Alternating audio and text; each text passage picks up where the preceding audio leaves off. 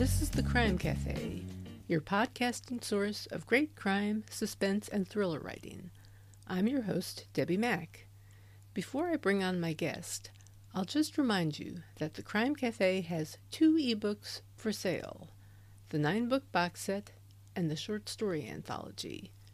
You can find the buy links for both on my website, debbiemack.com, DEBBIMACK.com, under the Crime Cafe link. You can also get a free copy of either book if you become a Patreon supporter. You'll get that and much more if you support the podcast on Patreon, along with our eternal gratitude for doing so. Hi everyone! I'm pleased to have with me today an author whose books I'm quite familiar with and whose writing inspires me. His latest novel is A Dangerous Man, the 18th book in the Elvis Cole, Joe Pike series. He's also written other series and non-series books.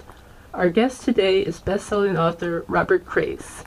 Hi Robert, thanks for being with us today. Debbie, it's a pleasure to be here. Thank you. That's awesome. Well, I'm thrilled to have you on. Before I get to your latest book, tell us about Elvis and Joe. Who are these guys and what brought them together as a team? Well, Elvis Cole, my core character, the guy I'm known for most, I guess, is a private investigator in Los Angeles. He's, when I created, I go back with crime fiction for a long time. I mean, I discovered Raymond Chandler when I was a kid, and he was my gateway drug, and I fell in love with this world. And I knew and always wanted to create a private investigator of my own. That was in the cards for me from early on. And when I created him, I guess you could say I took little bits and pieces. You remember Calvin and Hobbes, and Calvin had this cardboard box, and he called it his transmogrifier, and he would get into the box, and it would change. It would become a fighter plane or a speedboat or a motorcycle, whatever it was, because it was his transmogrifier, this magical device. All writers have a transmogrifier. And I took little bits and pieces of myself and my sensibility and my worldview, and I transmogrified myself very loosely into Elvis Cole. He likes to talk, he's verbal, he's funny, but he's so much better than me, and he's one of these people I think I aspire to be. I wish I were more like Elvis Cole. Believe me, he lives a much more adventurous life than I do. I sit in a room and type. But I've also always been a fan of buddy pictures, going back to buddy comic books, and buddy stories of all kind. I think a partnership is a natural order of things. And I wanted Elvis to have a partner, and I thought, well, what would be the most interesting partner is a partner who was completely different from Elvis. If Elvis is verbal, then Joe Pike is going to say very little, and if Elvis is funny and wears his heart on his sleeve, Joe Pike is going to show more emotion. And I began the creation that way. But what became apparent to me after a while is that there were reasons that Joe was so silent, and Joe held his emotions in check and was such an internal character, and I began to sense that there was a well of great sadness in Joe, and maybe even pain, and that made him enormously fascinating and interesting to me, because what I've done over the course of all these books, 18 books now, is explore these two characters to try to reveal little bits and pieces of why they are the men that they are. Why is Joe that way? Why is Elvis so verbal and funny? And in A Dangerous Man, the newest book, Joe takes center stage, and it's a story that allows me to get a little bit deeper into Joe Pike and show his true nature a bit more than in the previous books. Yeah, I've always found Joe fascinating for that reason, that there's so much pain behind his stoicism. How do you handle having two protagonists like that? Generally, it seems like one gets kind of more of the lead than the other in most of your books. Is that about right? Yeah, that's true. You know, there's most of the books, Elvis Cole is the primary character, and the books are told from his point of view.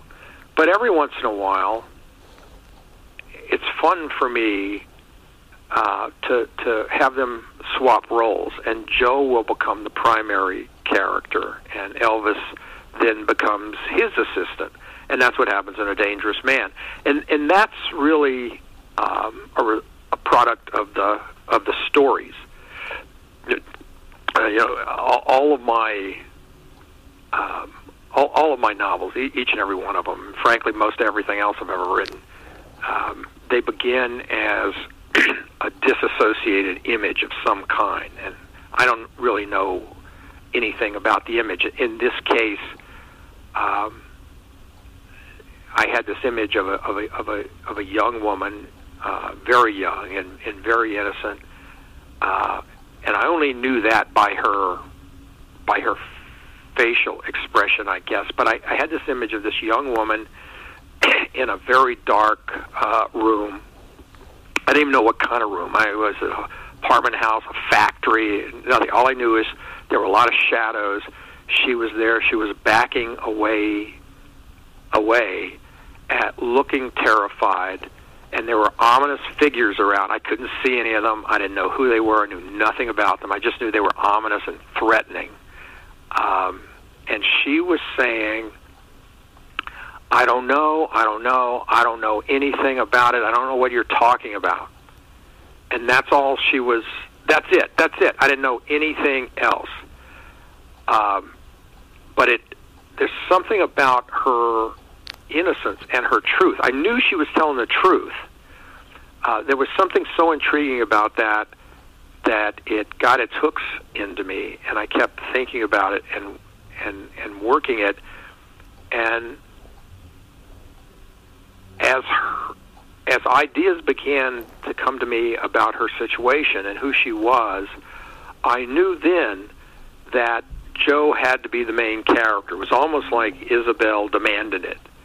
And I knew that if Joe was the main character in this novel, I could show, I could delve into his depths more than I ordinarily could in an Elvis Cole novel. So in a way, Isabel gave me Joe as the main character in this book, and I think it's perfect for him to show aspects of him that we don't normally see, and I find that endlessly fascinating and interesting, and hopefully readers will too. I was going to say that A Dangerous Man definitely shows a side of Joe we haven't really seen before, in a sense. Well, that's the goal. I mean, Joe is... but a kind of a personal side. Yeah, on a very personal level, and who he is and what his life is actually like. You know, Joe is a very... I think Joe is a lonely person. Mm-hmm. I mean, he's made choices in his life. Some were forced on him. Others were just the product of decisions that he made that have led to a lonely and sometimes sad existence. I mean, I think, listen, in many ways, Joe would like what any other guy would like. I mean, you know, he would like a special person in his life. He would like a family. He made choices along the way when he became a private military contractor and started traveling the world at a moment's notice and having to keep secrets that he could never share, that you know, it would be wrong to ask a woman to share in that unpredictable, potentially dangerous lifestyle. So he made the conscious decision to not impose that on anyone and not ask anyone to share that. And I think he sometimes regrets that. In fact, I know he sometimes regrets that. But Joe being Joe, he's better. He's always moving forward, and he's always trying to just move ahead and keep going. And by his nature, he's hardwired to save and defend, and to protect weak against strong. And that makes him the perfect hero to find out what's going on with Isabel Rowland, find out who the bad guys are who are trying to harm her, and to totally commit himself to saving her, no matter what he has to do. And that's really what happens in the book. I mean, that's Joe's essence in this novel. Is that, listen, if you or I were somewhere and a bunch of bad guys jumped us and were mugging us or doing harm to us, we would hope that Joe Pike would be nearby, because he's the guy you want there. Mm-hmm. Exactly. I've always loved the red arrows. Where did that idea come from? On his shoulders? Joe has a red arrow tattooed on the outside of each deltoid, and they point forward.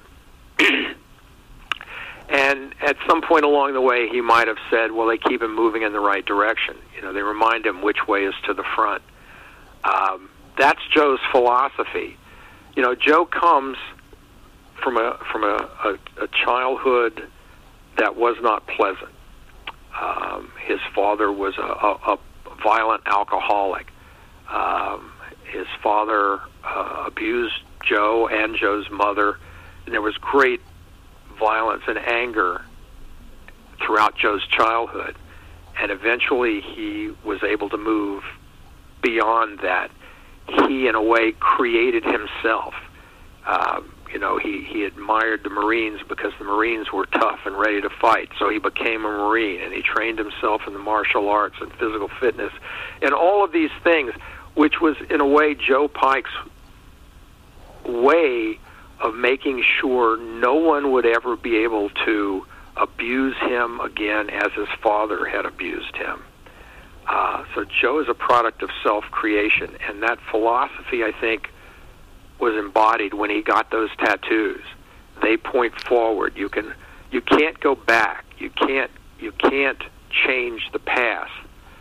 So you have to move ahead into the future, and that's what Joe has been doing his entire life. Mm-hmm. And speaking of which, how do you handle the passage of time over such a long series? Are they aging slowly, or do you just stick to a particular decade, or what? I actually, when I started writing these books, it was a while ago. It was a long time ago, and the guys were a few years older than me at that time. And now I can tell you, and I am the world's expert, they are substantially younger than me. And because in the first few books, I established that the guys had been in Vietnam, and so one would think, well, that anchors them in a certain time, and hence they must be aging as we all age, and that would put them damn near 70 years old. Well, my guys are action guys, and the characters, there's a lot of physical action in the book. My readers enjoy it. I enjoy writing it, and I didn't want to create this cartoon, geriatric fistfights, and I didn't want to create this cartoon reality where old guys are doing all these physical things that Joe Pike and Elvis Cole do.